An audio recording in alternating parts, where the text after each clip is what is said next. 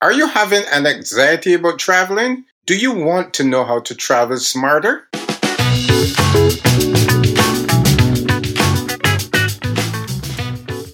Hello and welcome to Tripcast 360, the podcast of lively banter about travel, tourism, and entertainment. This is Michael Gordon Bennett coming to you as always from Las Vegas, Nevada. And I am joined by the Barbados Flash via the Big Apple, Mr. Rum himself, Dave Cumberbatch. You know I had to get that in there after that pre-show discussion we had. You had to get that in. But Michael, I'll tell you, I saw I read a recent article. There was a survey done by Trivago, and the survey reveals that 38% of Americans polled said they'll give up sex for 1 year if they could resume traveling immediately. Right? And 40% of the folks out of Britain, out of England, said they'll do the same thing. I don't know if I want to give up sex for 1 year just to travel. How about you? I have a short answer for you. No. What was even more revealing is that 25% said they'll give up all their savings to do that right now. Another 40% says, the 40% says they'll give up sex to go on the road. And 1 in 5 said they would give up their partner to travel right now. I find this extremely interesting. If you ask me the question, I don't know how I would answer that question. So I'll just let you run with it. Well, that 40% that said they would give up their savings, that's assuming they have any in the first place. We are in a pandemic. No one's worked for a year. So, I don't think they have it. As for that, what was that other 40% that said they would give up their partners? They got issues. Exactly. As a matter of fact, excuse my bad vocabulary, but they got issues. Well, on this episode today, we'll be talking about... and then this is a funny juxtaposition, by the way. Go ahead.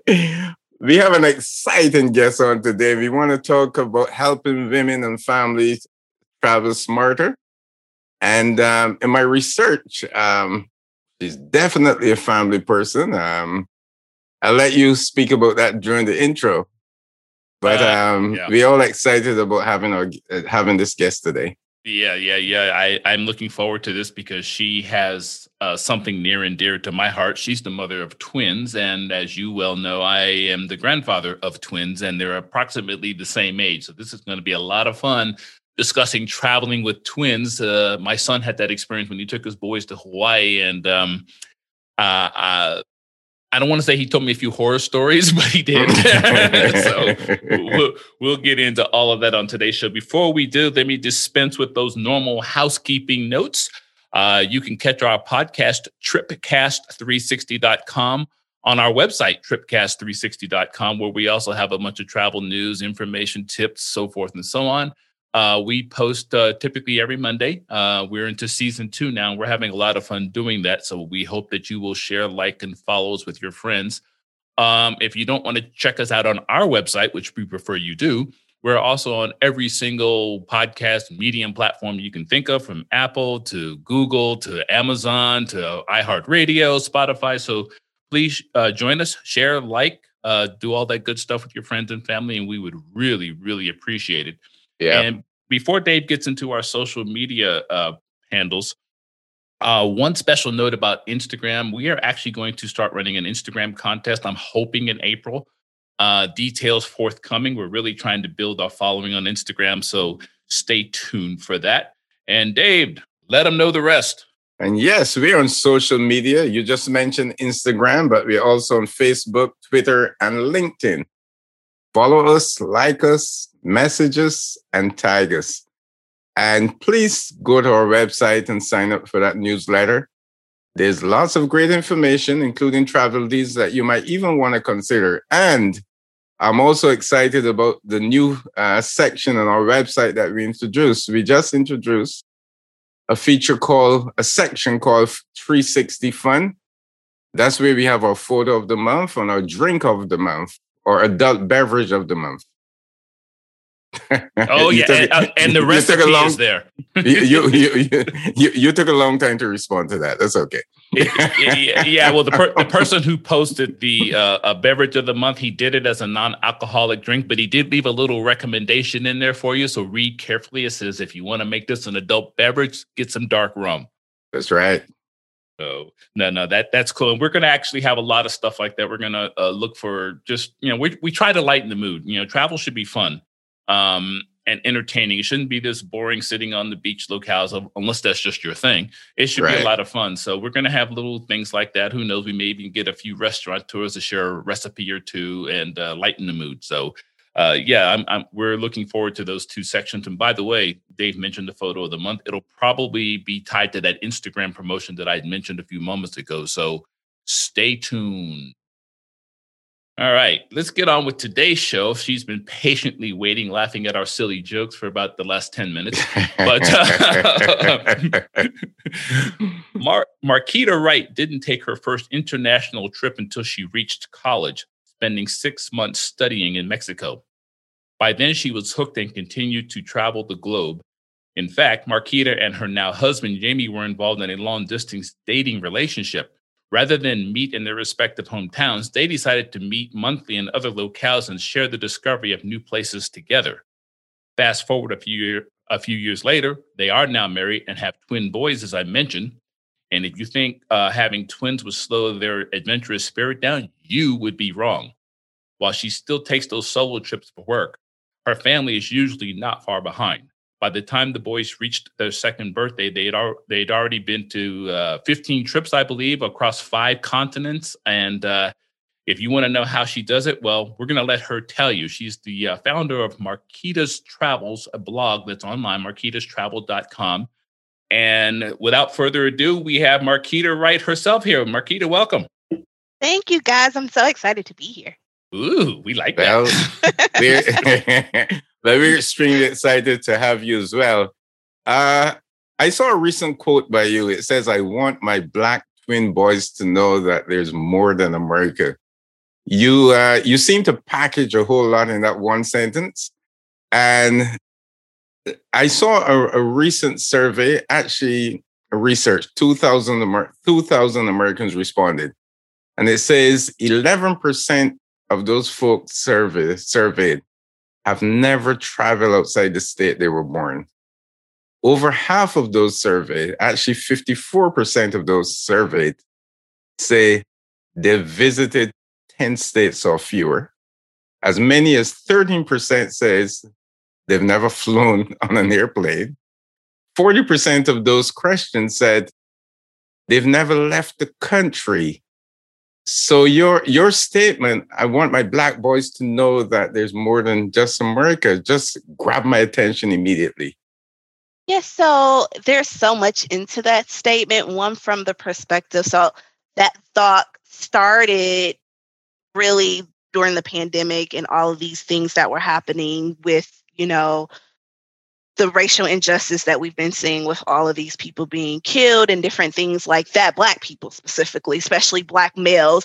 And I had wrote a post where, because at some point you're like, I go to these places, even like walking down the street, people are like, "Oh my God, your kids are so cute. Oh, I love them. They're so cute." And I wrote a post and I was like, at what point do they go from being so cute to being a threat? Because let me know, so as a Black mother, I can know how to adjust and prepare them for this switch. So that was one perspective, that I want them to know that they're more than what America says they are, because just them at one point or another, they're going to become something that they're not even, right? That people are going to put this image, this thought, this persona, this avatar on them that they could be the furthest from, and people just automatically assume that from them. So that was just one point of it. And then I realized, like, I'm showing them that they're more than what America says they are, because they're able to get opportunities to see Black people in different countries doing different things, that there is way more to them. There's way more to the life. There's way more to the earth than America, right? And so what America says to do and not to do is not always necessarily right. Like there's other countries that are doing way better than we are in some aspects, right? So for them to know that there is more than America and you don't have to take everything that America gives you, you can pick and choose from all the various experiences that you've had and make your own persona and your own identification and your own ways of how you want to do life. So that's kind of a two-part way of that sentence. That statement in and of itself is a powerful way because, anybody who's listened to our podcast knows I am a military brat in addition to being a vet. And I had the luxury of travel as a child, including living 3 years in Spain. And I remember as a child not having to think about the color of my skin when we lived in Europe. It wasn't an issue. Even as a 5-year-old, there was this freedom that came with it that I could just be a little boy. Most of my friends who lived in Madrid, which is where we lived, spoke Spanish, so I had to learn the language. But we were kids. There was no, going back to your point about when do you convert from being these cute little kids to all of a sudden being this avatar for racism and things like that. I didn't feel that in Spain. But when we came back to the United States, I was 8 years old. And the light bulb for me of that switch from being this cute little kid to that avatar that represented a black male kid went off like a ton of bricks as we landed at JFK. And I remember everybody staring at us the moment we hit the airport. And I asked my mom some questions and she refused to answer. Maybe she thought I was too young to understand. So I'm saying all this to say that I think that by exposing children to travel at a young age, lets them see some other part of the world where not everybody is going to hold something over their head. That, and also I went to a predominantly white school. And I specifically remember this girl, you know how you're like, oh, what did you do this weekend? And I specifically remember this girl was like, I went to Paris this weekend. And I was like, what? Like, what is, like, people be like, because at that time I've never been out of the country. And to think that you actually went out of the country just for a weekend, like, and so I want, and I don't know if this is right, wrong, or indifferent, but I want my kids to be that person where they're like, oh, like literally. So another example that kind of goes with this, we're doing letter recognition, right? So Jameson, the youngest of the twins, is like, A, it's for airplane. I've been on an airplane.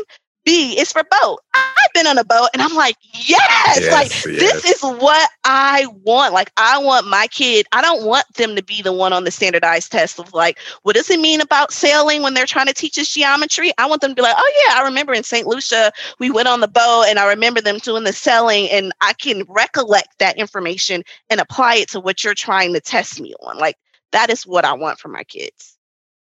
And from me to you, keep doing it. I think the message, because I'm spoiled. I grew up around military kids. We all traveled. Black, white, Latino, didn't matter. We all traveled. So for us, it was second nature. But when I got away from the military environment and got into the greater American society, I discovered, man, a lot of these people have not left the front door, the 10-mile radius of their front door. That's right. Back to Dave's point. A lot of people, Dave's from Barbados. He come from a country that's 1,000 miles from New York City. And that was what I'm used to, more people like Dave. But when I started, especially when I lived in Florida, in the Panhandle, most of my classmates at one of the schools I went to hadn't left the 50-mile radius of their front door in their lives. Exactly. I live in New Orleans. So a lot of people in New Orleans have not left. Like, the only reason that if people have left New Orleans, and when I say that, this is painting a broad, stroke, but a good majority of local Black New Orleanians, if they have left the state, it was because of Katrina. Yeah. Wow. That is the only time that they have left New Orleans. And maybe once they left for Katrina, they saw there was other things out there and they continued that journey. But a lot of people's first experience, Black New Orleanians living in the 7th Ward, 9th Ward, where I live today, they did not leave New Orleans until Katrina made them leave. Wow. That is wow. And it's funny, you mentioned that too. We actually have some people from Katrina here in Las Vegas who have resettled here and never went back. and people discover like New Orleans is a great city. It is beautiful, has so much history, food, fun, but it's ass backwards in a lot of ways. If I could just be 100% correct. So like in some aspects, it's like, why am I paying all of this money for taxes? And what, we're 49th in the state and in the country for this. Louisiana is, New Orleans says that they have bad streets. We don't have good school systems. There is so much to conquer, especially if you don't have the resources to move around that. So like, yes, it's one thing that we have bad schools, but if I have enough money to send my kids to private schools, I don't really care how bad the public schools are, right? But in the aspect of these locals that I'm talking about, they have no choice but to go to these schools to endure these bad, kind of things that are going on where there's better aspects somewhere else. And I like your quote where you said ass backwards. That reminded me. No, I'll tell you why. That reminded me of when we interviewed General Honoré. General Honoré said, if you live below sea level, what's going to happen? Your ass is going to flood. So it sort of reminded me. Let me get it right. What did he say? That your ass going to flood? Exactly. And then literally like it is, and that's about New Orleans. Like I told you, it's storming, and now it's about to storm really bad. On my way home, you see people parked in the middle of on the islands in the streets because it's going to flood, which means your car is going to flood. Like that is not normal. I've lived in a lot of different states for work. I have never seen somebody have to park on a neutral ground so that their car wouldn't flood. In New Orleans, you do that 5, 7, 12 times a year. So there's just different aspects to it, right? What is the street where the cable car goes on? And is that Canal Street? St. Charles or Canal? I think it's Canal. I was sitting, and don't ask me why I did this. This has to do with New Orleans. And I think I've told Dave this story before. Back in either 1999 or 2000, the Travel Channel sent me to New Orleans to produce the Mardi Gras Parade live. It was our first live broadcast ever on the Travel Channel. And I remember sitting in this little restaurant, and I had never seen a earthen berm like dam built before it. And the next thing I know is I see something floating down. I didn't keep in mind, I don't know the Mississippi River's on the other side of this berm 50 feet from where I'm sitting. And all of a sudden, I see this smokestack of something going down, floating. I looked at my couple of my car. I said, "What is that?" They said, "That's the Mississippi River." I said, "You're kidding." I got up out of my chair, walked across the street, walked up on that berm, and sure enough, the river. And it dawned on me that New Orleans is under sea level. Exactly. When you can like see the side or a little bit underneath the boats that are passing, you're just like, this is a different aspect of it. There's a quote on your website, stood out, saw it immediately. It says, traveling, it leaves you speechless. It turns you into a storyteller. Share some of those stories and experiences with us. Oh, there's so many stories. But like one of the ones that I remember dear is that, okay, so I work for a global conveyor belt manufacturer. And my role is to support our customers. So like one of my customers is Procter & Gamble. So I travel the world supporting Procter & Gamble in their manufacturing. So I was in India, one of my coworkers who is Indian, and he invited me to his house in Delhi. And there so they usually live as levels of family where it was his mom and dad, his brother, and his sister-in-law, their kids, his kids, and they just like really invited me in. And as they were preparing to cook, just having that experience of his mom literally showing me like how they make the naan bread, how they make the palak paneer, the different, like in their house, there's a shrine. I don't know if that's the right word to use, of the different gods that they serve.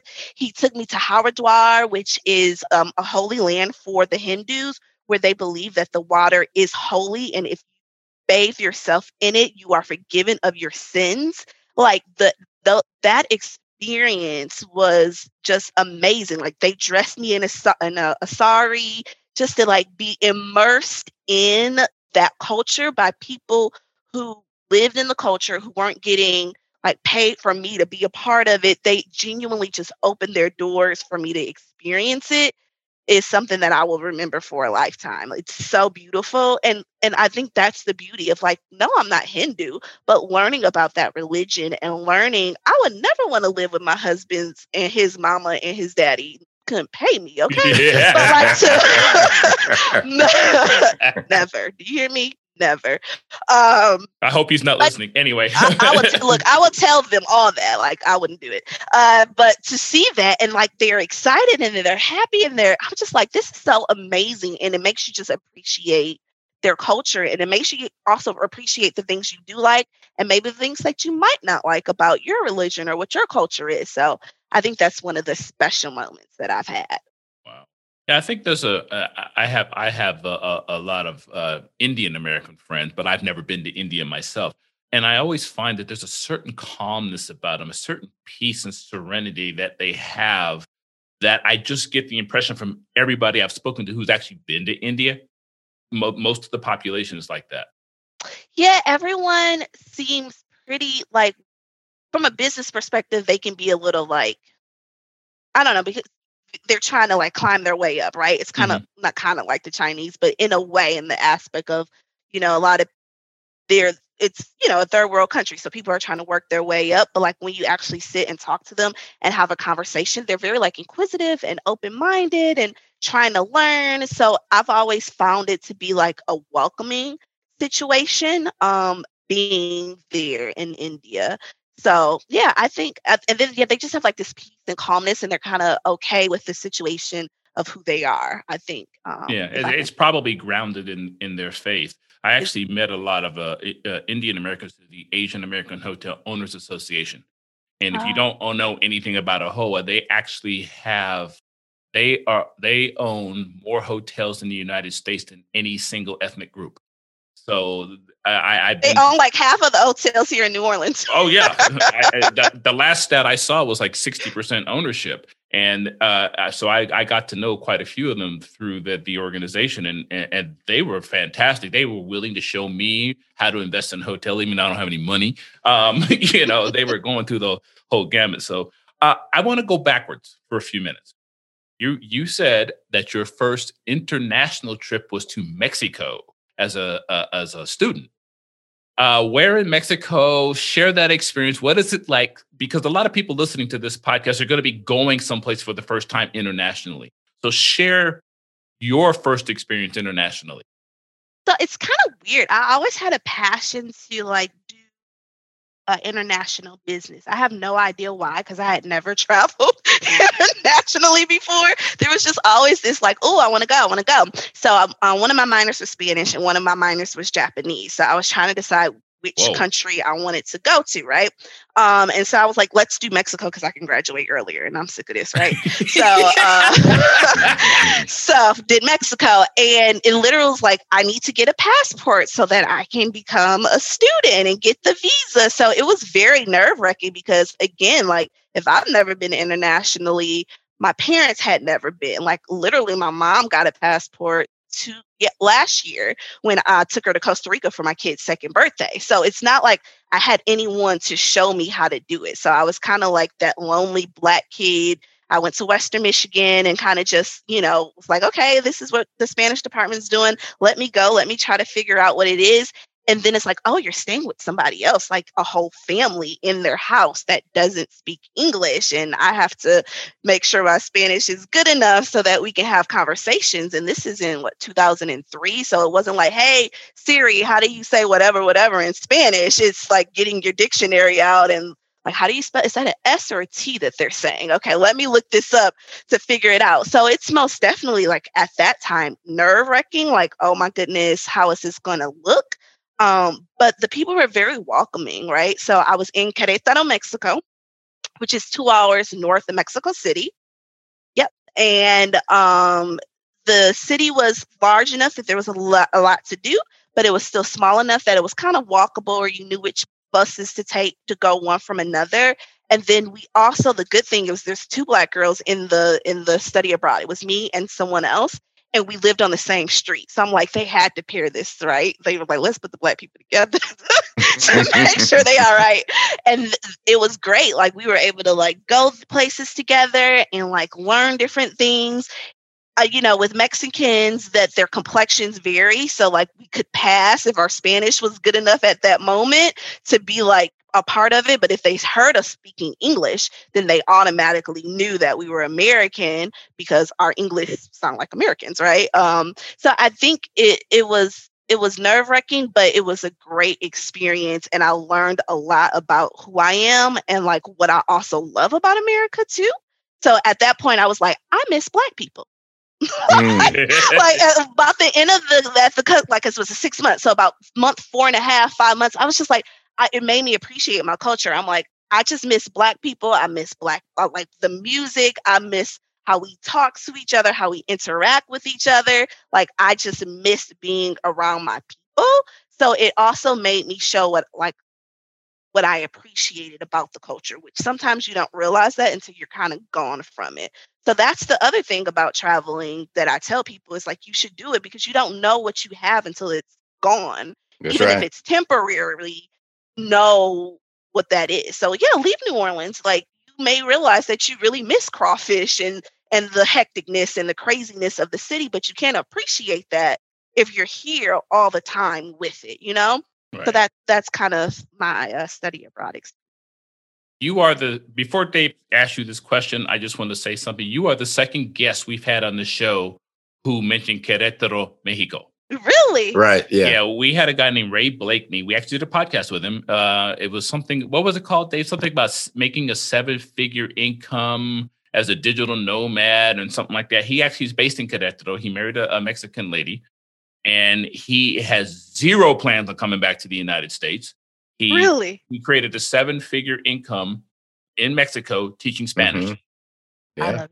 So if you get a chance, I will send you an email when we're done. For those of you listening, it's with Ray Blakeney. And if you remember me to remind me before the end of the show, I'll actually mention it again so that people can kind of tie your two experiences together, because I think it's fascinating.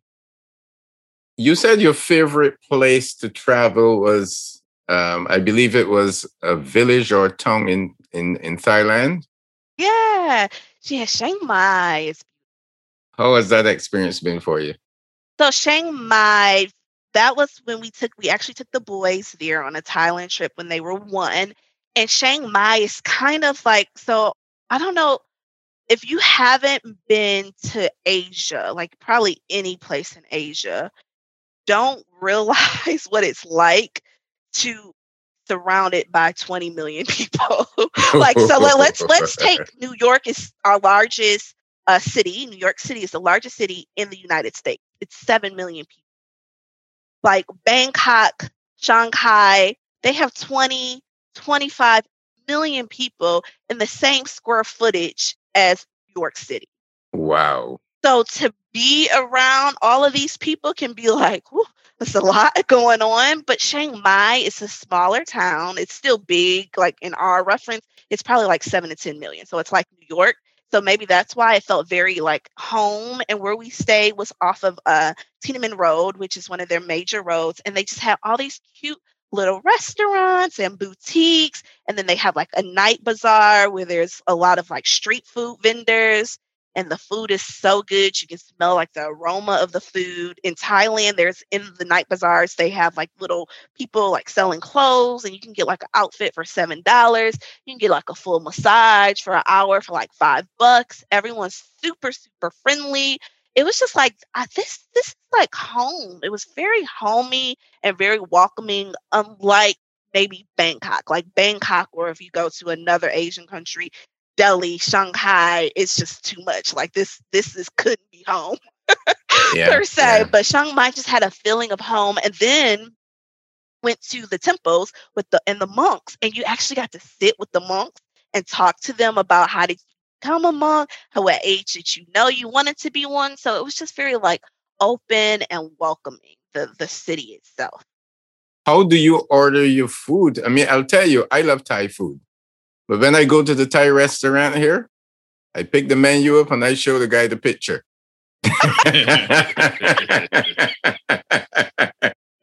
I love it. I mean, most of it's in English. So they have it like, in Thai and then the other part in English. Yeah, because they cater. I mean, they're... Yeah. They There's cater enough towards the job. expats in Chiang Mai that half of English, so I just order from that. Yeah. No, I actually think that, and this is maybe where I'm hoping to give some Americans a little bit of comfort in terms of trying to travel internationally. If you pick the right destination, most places speak some form of English. English, yeah. They almost all do. It may be broken English, but you will be able to communicate without grabbing a dictionary for the most part. And today, with these crazy cell phones, you can look up the language on your phone. And that is what I tell, like, this is the best time to travel internationally. You literally can just talk in your phone. It'll translate it, and the person can hear it in their native language. Right. So I think if we're trying to dispel fear, because I think going back to the point you and Dave both made earlier, a lot of Americans don't travel internationally. It's got nothing to do with whether they have enough money to book the airfare. It's that they're afraid. They don't travel out of the state where they were born. Yeah. To me, that says I'm afraid. Yeah. You mentioned earlier about the Florida Panhandle. I mean, come on. Oh, that was like living in a foreign country. And I think fear is a part of it. And I don't know. I could be wrong, but I feel like Americans have this thing where they're like, well, why do I have to go to other countries? I'm in the best country in the world. You're absolutely right. You have to come to me because I'm the best. And I don't have to go to your little inferior country because there's nothing to see in your little inferior country. Why do I got to go? And so to dispel, like, there's a lot of great things in so many other places that couldn't even compare to what we have in the United States. So I think that's another thing where they're like, even like when people go to the Caribbean islands, they go for a resort and sit on the beach, but they never leave the resort. Right. And it's just like, you don't think that there's beauty besides this resort that Marriott made? So the only reason that you're going to Jamaica, or you think, Barbados or Bermuda or all these beautiful St. Lucia places are beautiful is because the white man came and made some nice on it? Like, so maybe you want to get out of your resort and see all of the beauty and the different adventures and exposures and things that they have in this country and actually talk to a local by chance. Yeah, that's true. It's this American arrogance that is just, and that's another reason I want my kids to travel. I don't want them to have this American arrogance of we are the best, because in some aspects, America is not. No, we've fallen behind in a lot of areas. Like, for example, technology. If you go to Europe, the internet speeds, the technology, the ability to be able to just log in any place in the world is better in Europe than it is in the United States. Yes. And most Americans don't know that. We literally got laughed at. My friend and I went to Dubai for our 35th birthday. I won't say how long ago. And we were using our credit card to pay for something. And the guy looked and was like, does that say 4G? Are you guys only on 4G in the United States? We've been having 5G for the last 2 years. I'm like, yeah, welcome to America. Yeah. You're not the best at everything. No, those little microchips that are now on credit cards? They've had that in Europe for a decade. Years. Yeah. I mean, the idea that I can take my credit card and I don't have to like pop in my PIN number anymore, and I can just scan it across the machine and it'll just take the money right then. That's been going on in Europe for a long time. We're late to the party. Exactly. And I want them to know that. So it's like, you may be the smartest kid in the class. Maybe, hopefully that would be great. But trust me, there is somebody way smarter than you somewhere else. And that is who you're competing with for your job. Right. Or the other thing about Europe, too, is getting around Europe. It's easy. These countries are interconnected via a train system. You don't have to show a passport every time you cross a border in most European countries. And I don't think that concept has really resonated with a lot of Americans about how easy it is to get around Europe. Exactly.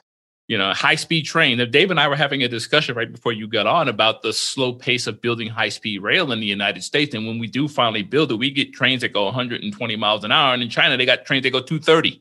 Exactly. We'll be behind. Yeah, we'll be behind on that. We're already behind because our thinking is not keeping up with them. Our thinking is behind. That's why. Exactly. Dave's right. Our thinking is way, way far behind.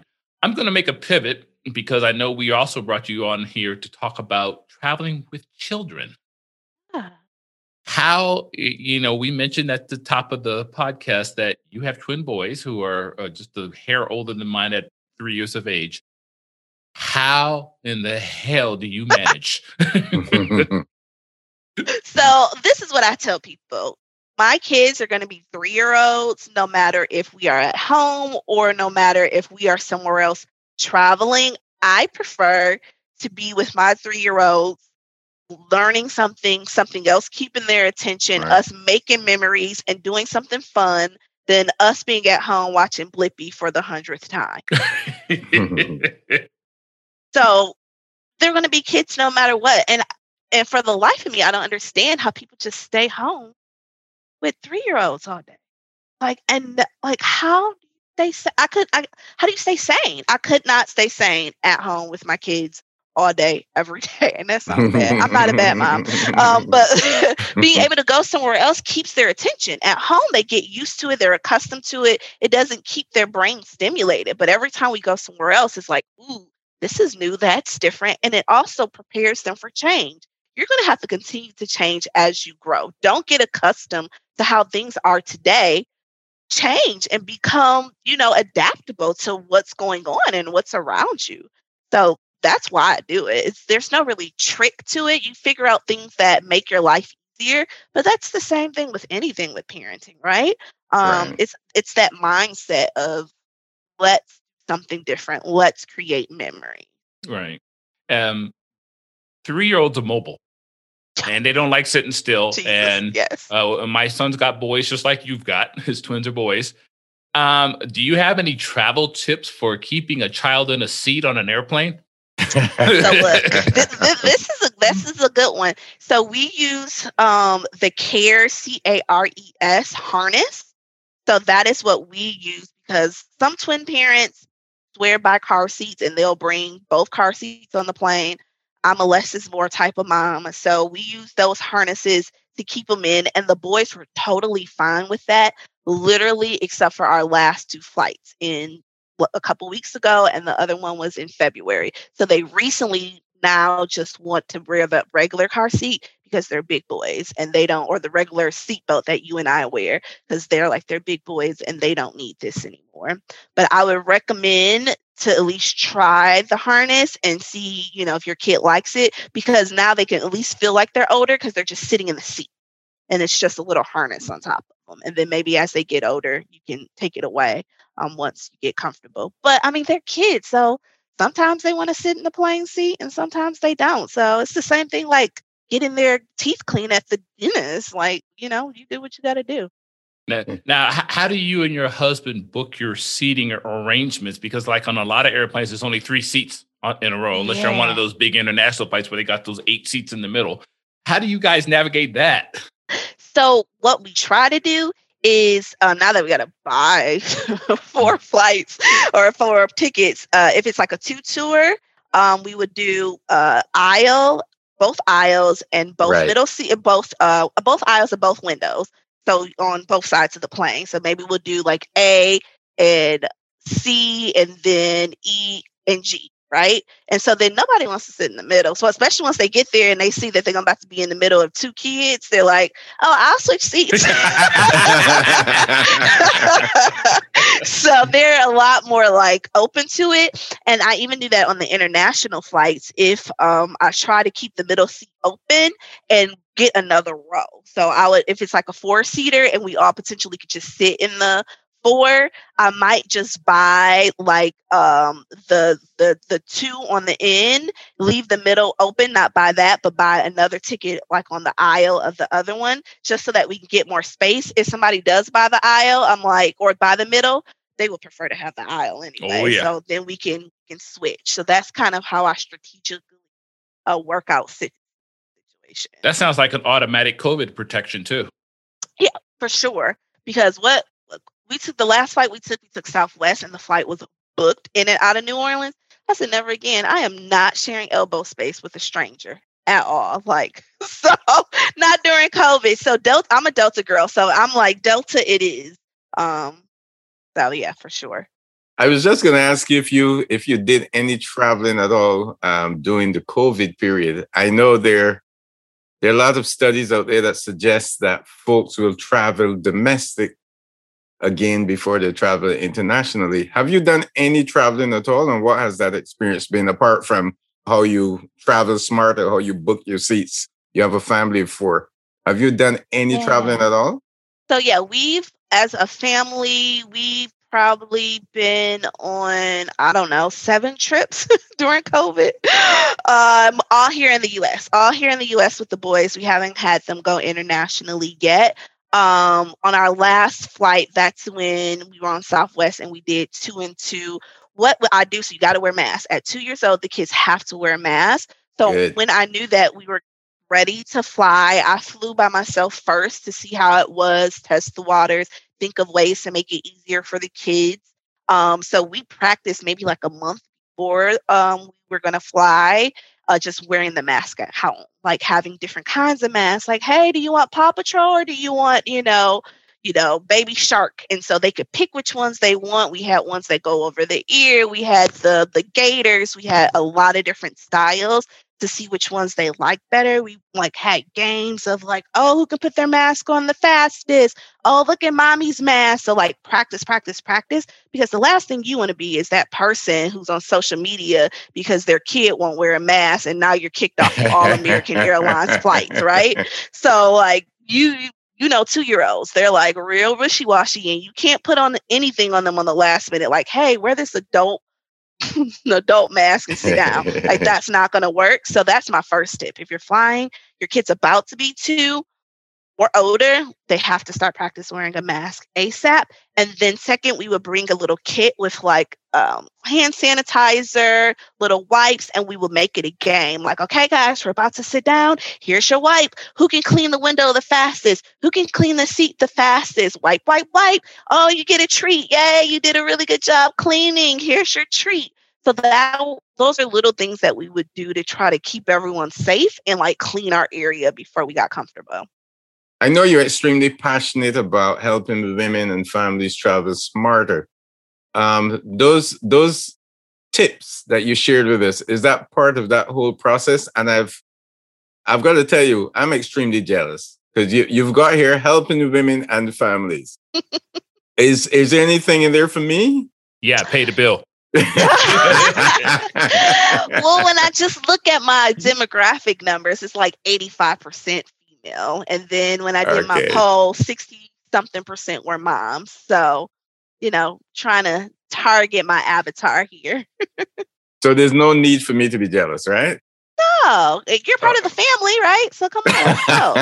You can come. Her husband goes. Exactly. It's what I don't target is how to make a guy's trip. That is what I don't do, right? Thank God. Is that part of traveling smarter? Does that fall under that category? Yeah, it does, but I'm not an expert. I can't give you tips on how to make a guy's trip successful. I can tell you how to make a good girl's trip though. So it's all if women and Well, see, Michael's all curious now. I am curious, but I'm gonna let it slide. This is the format. We probably got ladies listening today, so I want to give you a plug real fast, Marquita, because on Marquita's website, which is marquitastravel.com, MARQUITAS travels.com, she had a ton of travel tips for what it's like to travel with family, with her young boys, as a solo traveler. And there's a right in her menu bar, right at the top, the third item over says tips, and they're broken down so you can actually read some of her travel tip items. I just want to give her a little plug on that because the things that she's telling us in this podcast, she practices what she preaches, and it's all there for you to read too. So yeah, I wanted to get that out there. Thank you. Now, you've been to 5 continents with your boys? The boys have been to 5 countries. 5 countries, okay. Yes. I just looked on your website and I'm actually laughing because you're standing in front of the Arenal volcano and the hanging bridges, which I was actually there 4 years ago, Dave, 5 maybe? Yeah. I was exact same spot where you took that picture. So beautiful. Oh, it's good. As a matter of fact, me and my girlfriend love Costa Rica so much. We're actually thinking about buying a little house or a condo or something there. Let me know when you do, so then I can like Airbnb it from you. Oh, okay. You go see. I got my first one already, Dave. I'm telling you, I'm making me some money off of this bad boy. And now we actually stayed up in Tamarindo. We actually flew into Liberia, and then we drove down to Arenal for the day. And I remember 26 hanging bridges that are varying heights above the ground below. I got to like the fourth or fifth one. It was the first one where the bridge actually swayed back and forth, because the first 3 or 4 are actually anchored to the ground. Yeah. And you don't really, they're minor. This idiot gets out in the middle of the bridge. I'm 6'4". And so the chain of the bridge was actually hitting me about the waist. And he's out there doing one of these swinging that.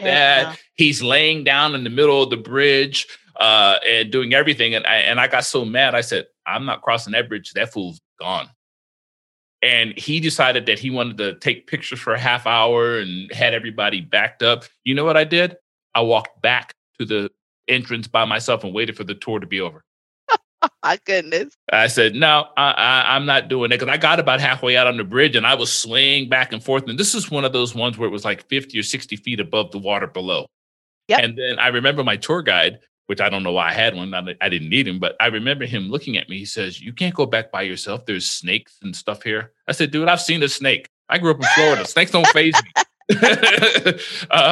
So I walked back by myself, and sure enough, I wasn't 15 feet away from off that bridge when I saw this humongous poisonous snake run across my path. He looked at me. I looked at him. I picked up a little rock, threw it at him. Off he went in the bushes, and off I went back to the park. Oh my gosh. That is a crazy story. Yeah, I wouldn't be with him either. I'd be like, dude, you have to calm down. What's the craziest experience that you've had traveling? The funniest, the craziest, something that... Funniest. Adult beverages are allowed, by the way. Funniest experience that I've had.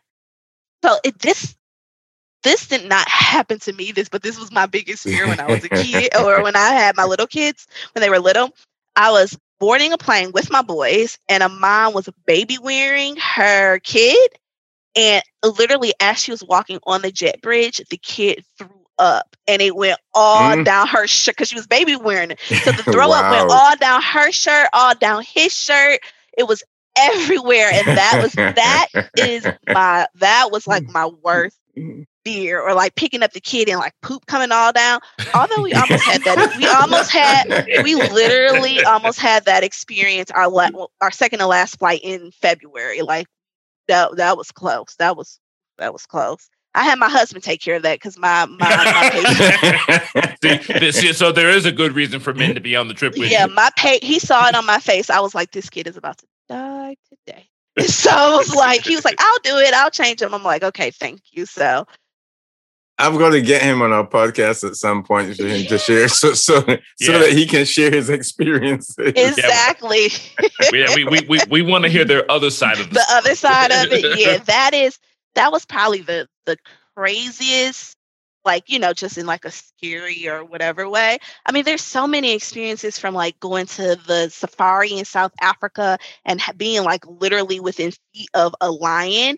And then you can hear the roars from other lion, and they're the female lions across the river. And it was a mating call. And we literally followed the male lion as he crossed the river to the female lion. So I was just like, this is like ridiculous to see nature like face to face and see the journey that he made to go to his females.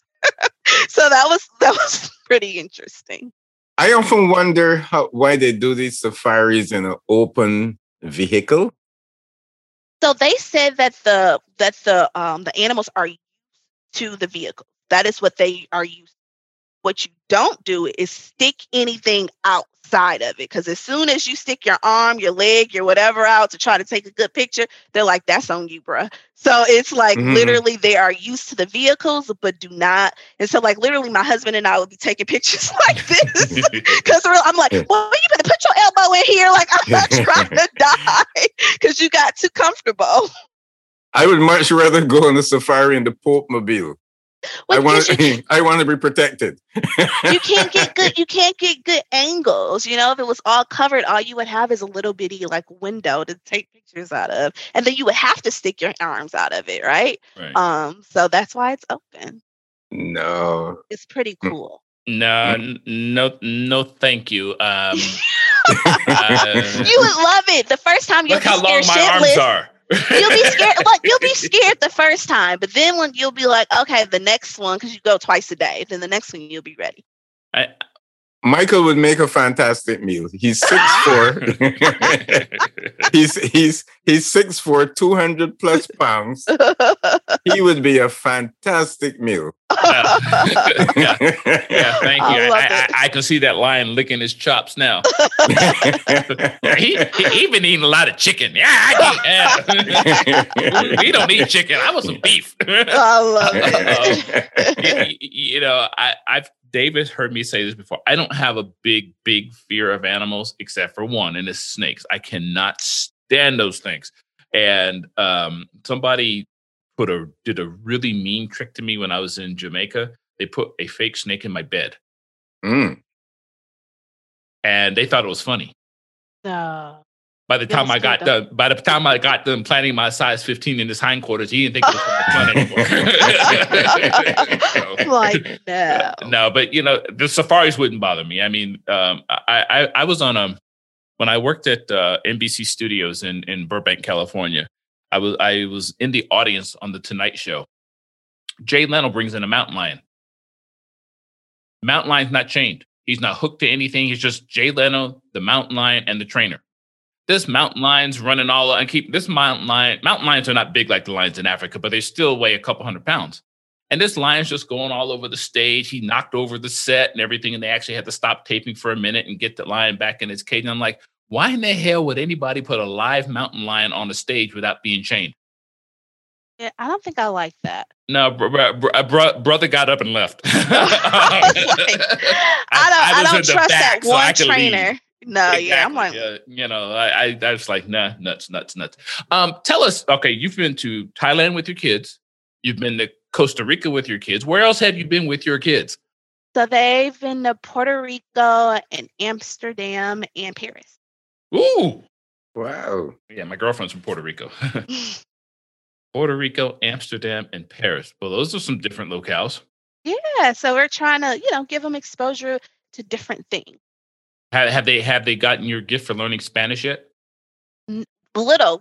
We're starting to practice it, so they can say some words. They can count in Spanish. Practice. Yeah, because my grandsons, because their mother is part Mexican, she actually teaches them Spanish. So I can't say trash to them. I have to say basura, and then they get it. Oh, okay. And then they want to, like when they want to turn on the light, we say turn on the light, and they're like, a light. If you say loose to them, they get it. Exactly. Like just small little words so they can start learning. Yeah. So I'm hoping that they are bilingual. I was fortunate that my dad spoke 7 languages, and he had a great ear for that. I to this day, I don't know how he did it. That is so cool. I mean, we lived in Spain. My dad was stationed in Morocco. My dad was stationed in Vietnam. My dad was in Germany. And he basically just picked up the languages as he went along. He never studied any of them in school except Latin. Of course, nobody speaks Latin. Right. I would love that. I would love if my kids had a love for languages and learn multiple languages. I'm always jealous of my coworkers because they get together when we have our meetings. And like, I have one coworker that he literally is like that. He speaks all of the European languages, and just like how he's a chameleon between conversations. I'm like, so jealous. Like, I want some of that. I want that. Now, my parents told me I spoke fluent Spanish as a 5-year-old. I Really? have no recollection of any of that. As a matter of fact, it's so bad, believe it or not, I actually wake up every morning for an hour and do my Duolingo to relearn a language that I had forgotten. But it probably comes back quickly. A lot of the hardest problem I'm having right now is just just getting some of the vocabulary back in my head and a little bit of the conjugation of verbs. But other than that, I'm not having a hard time picking things up. It seems to be coming back rather easily. And of course, my girlfriend's first language is Spanish. So there you go. I'm getting beat over the head by that. And my girlfriend's mother has a doctorate's degree, a PhD in linguistics. Oh, you're set. You're ready. I've been embarrassed enough not understanding what they're saying at the dinner table that now I have to learn. At this point, he's just speaking Spanglish. You have to elevate a little bit. And that would be a stretch. I'm also looking at your website. I'm going to make another little pivot because not only do you have an expertise in family travel, you also have an expertise in solo travel. We've had several women on our show who travel alone, and they love it. They don't like having to, and it's not about work for them, like maybe it is for you. For them, they don't want to be bothered with traveling with anybody because they just get in their way. And if they want to go up and do things, they go do things. What are some of your tips for a solo woman traveler as opposed to somebody like Dave and I, who, I traveled all over the world by myself? I would say I think with a solo female travel, the main tips is just to be conscious, right? So be conscious of, like, it's the same thing if you would come to New Orleans, even if you were with your girlfriends, you don't want to be out like by yourself in a dark alley or not know where you're going. So just really being conscious of your location and your surroundings. Like maybe you don't want to wear a purse that's on one shoulder. I always wear a fanny pack or a backpack. So that way, if you're going to try to get to me, I'm feeling you in a certain kind of way, trying to get to my things. Also just like being conscious of, always letting people know where you're at, like keep your location on your phone, different things like that, just so that you can feel safe. I think that's the biggest thing is the feeling of safety. You would probably not see me walking around in the dark in a foreign country at nighttime, unless it's like a very tourist area where there's a whole bunch of people coming back and forth. Don't get drunk by yourself. I mean, that's just not smart, point blank, period. No matter what country you're in, like maybe if you want to get drunk in your hotel room, that's one thing. But it's a whole nother thing to be like getting drunk at a bar and then you have to figure out how you're going to get home or walk home or walk to your hotel. Like just like simple things that you would tell your girlfriend. Like think of the tips you would tell your friend, like, okay, girl, make sure you do this, this, and the third. I think you can come up with some very good logical ways of trying to protect yourself. Just be smart.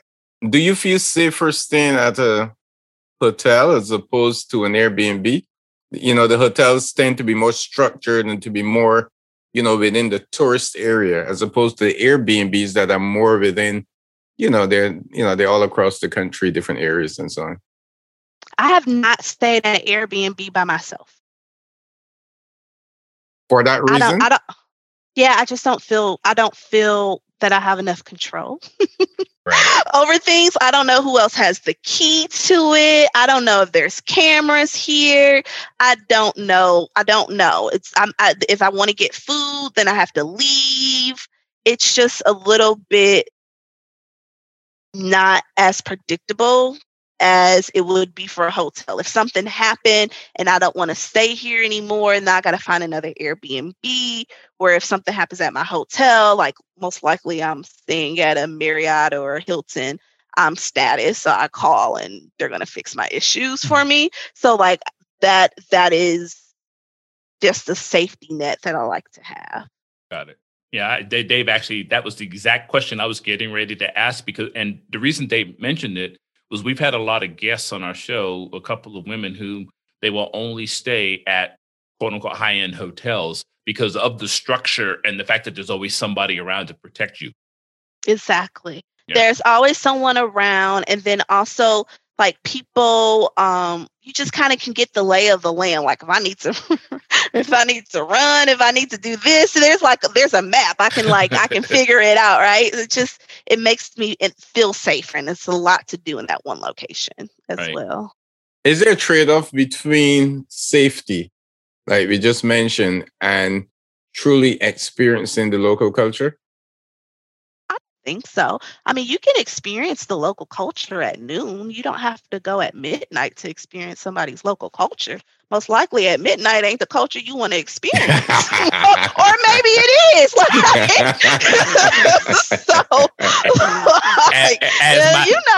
As my daddy used to say, there ain't nothing good gonna happen after midnight. Exactly. So like I would love to take a tour, a tour where a lot of times now, especially like Airbnb experiences, there's a group of people and you might go to a local person's house and make a meal with them. I'm most definitely open to doing that. But like I know what house I'm going to. I've already texted that to my husband or whomever is, whomever I'm giving it to. Usually probably my best friend because she's a little better organized. Of like, girl, if I come up missing, she's like the Inspector Gadget. Like, this is the person I'm at, and she would find them, right? Like immediately. So I think those are just ways you can do it. Like pick the earliest tour instead of like a tour at 9:00 at night. Stuff like that. In the few remaining minutes we have left with you, I want to touch on a few places you have been, starting with Portugal. And the reason that I'm mentioning Portugal is we actually interviewed a lady by the name of Samia J a couple of weeks ago who actually is Tunisian Italian, and she actually lives in Portugal. And I've always been fascinated by Portugal because every time I pick up an edition of International Living, one of the places that seems to be extremely welcoming for expats from the United States, especially those of African descent, is Portugal. Yeah. Give us your experience in Portugal. Portugal it's beautiful, first of all. So unfortunately, I only was able to do Lisboa or Lisbon. But like that was one of the places that I actually went out at night to an area that was further from my hotel. So I had to take not an Airbnb. I had to take an Uber to that area. And it's a little area with a whole bunch of bars and restaurants. And I stayed maybe for like 2 hours or something like that to 10, 11 o'clock at night. And just like listening to people play live music. The culture was very open, very welcoming. Like the people that drove Uber would like tell you history while you were driving and just giving you little bits and pieces. So it was very welcoming. Like there was no sometimes you'll go to another country and they're like, oh, they're different. And you always feel these people like kind of staring at you. Not in Portugal. It's very like open, or like, I don't know if you had this experience in France. Like the French are not the nicest in the world, right? They're not very welcoming. They're kind of like, why are you in a country where the Portugal or the Portuguese are very like, oh my God, come on, welcome. This is our country. This is what we like to eat. This is what we like to do. So it's just this feeling of embrace and warmth. Right. And another place that I have never been, but since my girlfriend was born in Valencia, Spain, I suspect I'm going to wind up there one day, is Mallorca. Mallorca. Yeah, Mallorca was great. It is so beautiful. The water is just so blue and clear and crisp. And they have like a lot of, it's kind of mountainous if you drive out a little bit. So I took a tour. What had happened was I was in Germany for work, and it was haven't had them in so long. It was a convention. Is that what it's called? A convention. I think that's what they used to call them. I'm like, is that what is it when a big group of people gets together? I don't know what that means anymore. It was a convention, and it was over like 2 weeks. So there was a weekend, and I'm like, I'm not staying in Germany in, April or whatever. So direct flights to Mallorca, and got there. I only had one full day. And so I just found a tour to like tour me around the Bay Area of there so I can hang out. And it was just so beautiful. It did a little hiking. The water was beautiful and clear. The food is delicious. All the tapas that you want. Mallorca's good. Sounds like a trip in the offing, Dave. Yes. It was so good. The people were, and then, like, it still gave you like this island feel. And like people that live in the islands, you kind of get this like, oh, everything is cool. Life is fun. No Don't problem, worry. man. Yes, exactly. And so even the Spanish islanders were very like, oh, life is cool. Welcome to Mallorca. We are less stressed. You know what we say? We're too blessed to be stressed. Exactly. And I love that sentiment. I really do. Because, Americans, we can get way too worked up over No, we get too serious, Exactly. We too serious about ourselves sometimes. And there's something to be appreciated for life outside this country where people don't take life so seriously. You mentioned at the top of the podcast, correct me if I'm wrong, that when you were looking at studying abroad as part of your education, it was Mexico and Japan. Yeah. Have you gotten to Japan? I have been to Japan. I've been to Japan twice for work. So I was in Tokyo for sure, and then Kyoto was the other city that I went to for work. But it was a lot of work, so it wasn't as much exploration. But every time I go to Japan, it's like a 4 or 5 country 2-week, like trying to go to a whole bunch of places. So I never really get time just to enjoy Japan like I want. See, if you had just mastered that pole vaulting that you tried, you could have been in the Olympics. Exactly. Right? That'd have been cool. Once the fear of COVID is behind us and countries begin to open up and we can travel once again internationally, is there one country, one specific country that is on your list that you really, really, really want to go to? So as a family, because I've traveled internationally during COVID, but my family, we haven't as a family with the boys. I really want to do Tanzania and Kenya. I want the boys to experience a safari. And they say the Kenyan safaris, unlike the South African ones, are a lot more friendlier with kids. Again, the South African ones, you got to keep everything in. My kids will be the main ones with their feet outside of outside of the vans. Like, dude, you about to get us killed. Sit down. But they said the Kenyan ones are very kid friendly. So I really, hopefully Q4, we can do Kenya and Tanzania. Wow. Ooh, that's a long plane ride with a bunch of 3-year-olds. Yeah, Melatonin, anybody? In all your travels, have you met anyone on your travels, locals, that you've had a personal experience with that you still communicate with them? Still communicate with? That's not my coworker. That's not your coworker. I don't think so. That's horrible. And I'm like, not locals. No, I don't think so. That's a really good question. But I can't think of anyone that are local, like local locals. Maybe like people that I met on tour or, was on the bus with me that lives in a different country, but not a pure local. No. Now I have something to add on my list that I gotta find that. You see the advantage of coming on Tripcast 360? Yeah, I like that. Now I gotta find a Kenyan or a Tanzanian that would be super cool to like have a friendship with someone. That would be really cool. Yeah, we make you think. I lied. No, I lied. One of my really, really good friends is, so when I went to the Bahamas 2020 last year? Yeah, last year, 2020, I went as a solo trip. It was for my birthday. And I met a local Bahamian girl who's about my age. And we are such good friends. We went to Tulum with each other in October. And I'm about to meet her in Guatemala like next month.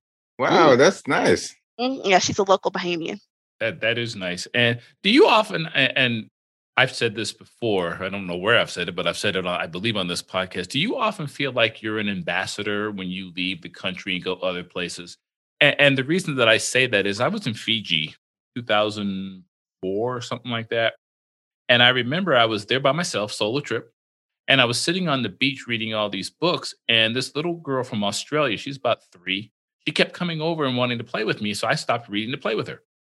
And her mother was all worried because it was like the first time she'd seen a Black person from the United States. They thought I was a professional athlete, which I'm not. And come to find out that they were actually consumed too much American media and pretty much believed every stereotype about anybody who looked like the 3 of us do. And by the time I got done talking to them, I found out he was a farmer in Australia. He'd been on his farm, the little girl, I think her name was Madeline. And I wound up staying in touch with him for 10 years. Wow. I changed their entire perspective about African Americans just from sitting there talking to them. Wow. So I do think that you're both an ambassador as an American in general, and then also as an African American or a Black person in general. So these are these two distinct, like they're the same, but they're way different. So you sometimes the conversations can get very interesting. I remember being on a trip in Brussels, and I go to Brussels often because P&G's European headquarters is there. So I would go to the same restaurant and bar in the hotel. And I was having a conversation with these group of girls, and they were trying to convince me that I am not, what's the words that they use? That I'm not Black. I've heard that. And to convince me that I'm not Black in a way that they were giving me a compliment. And I'm like, firstly, for you to feel comfortable having this conversation with me is a whole nother level. But what does it mean for you that I'm not Black, and why is that a compliment? And for me, I am proud of being Black. I am proud of who I am and my heritage. So to educate them on, Black people aren't like, oh, geez, I wish I was white. Like, no one, okay, I'm not waking up wishing I was white. Most of the people I know, all of the people that I know that I've had conversations with, and my friends and my family, I've never had my friend say like, oh, I wish I was a white girl. Like, no one wish they're white. We are proud to be Black. We are proud of our heritage and where we come from and the things we've overcome. So to educate them on, you are not complimenting me, that is actually very disrespectful. It's an insult. That is very disrespectful and is an insult. Like, it would be me, she said she was from Ireland. It would be me telling you, well, you're not Irish. That's right. Yeah. No, that's an insult. And I've heard that a lot. And it usually centers around my ability to speak the English language properly.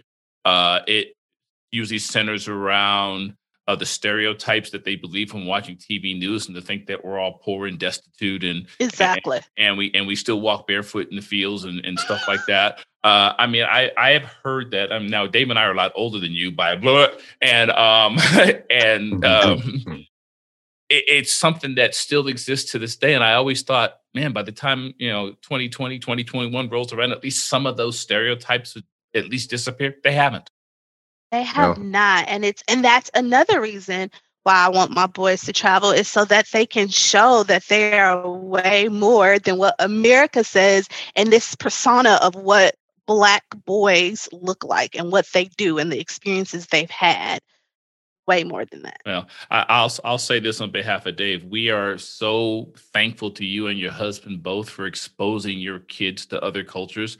It is so important. And actually, I'll take it one step further and wrap up on this. I think you're exposing them to other cultures will actually help them deal better with being American Black kids, as opposed to the other way around. Because I know, like for me, being exposed to Spain as a young boy actually helped me deal with what I encountered when I moved down south. Indeed. Thank you so much. I really appreciate those words. That is my hope, that sometimes we get accustomed to the American normal, and it makes you think to yourself, is it me or am I being racially profiled?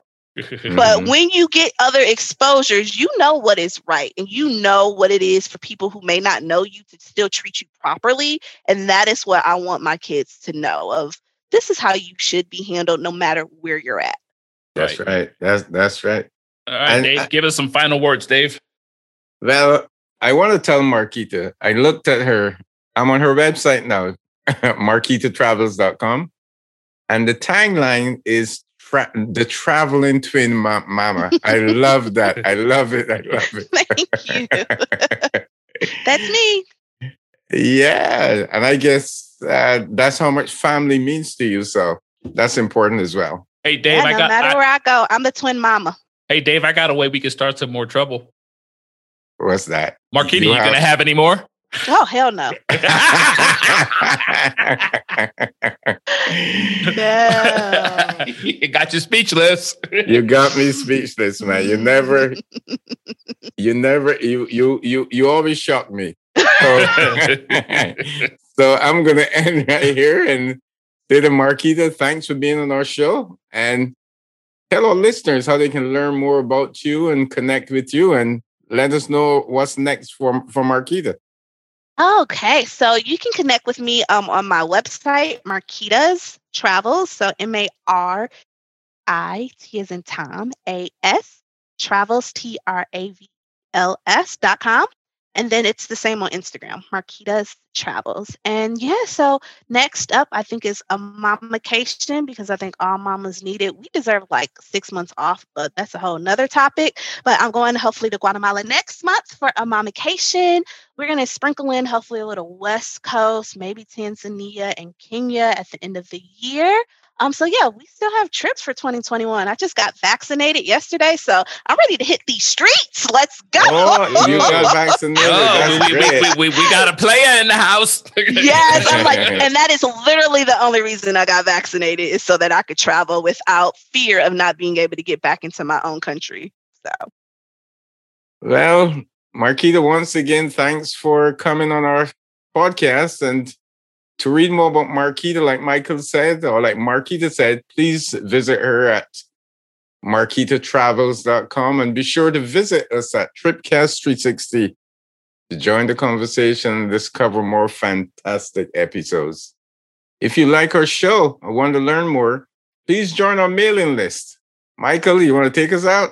I will take us out. And by the way, all of Marquita's contact information, her website, her Instagram page, which is fantastic, by the way, will be posted in our show notes for this particular episode. So if you forget her website, we got you back. On that note, Marquita, as Dave said, thank you so much for doing this. It has been a blast. I hope sometime in the future, after all these journeys you have coming up, you will come back and join us again for a little more fun. And on that note, on behalf of my dear friend Dave Cumberbatch, this is Michael Gordon Bennett saying we will see you next time on another fun-filled Tripcast 360 adventure. Bye. Yeah.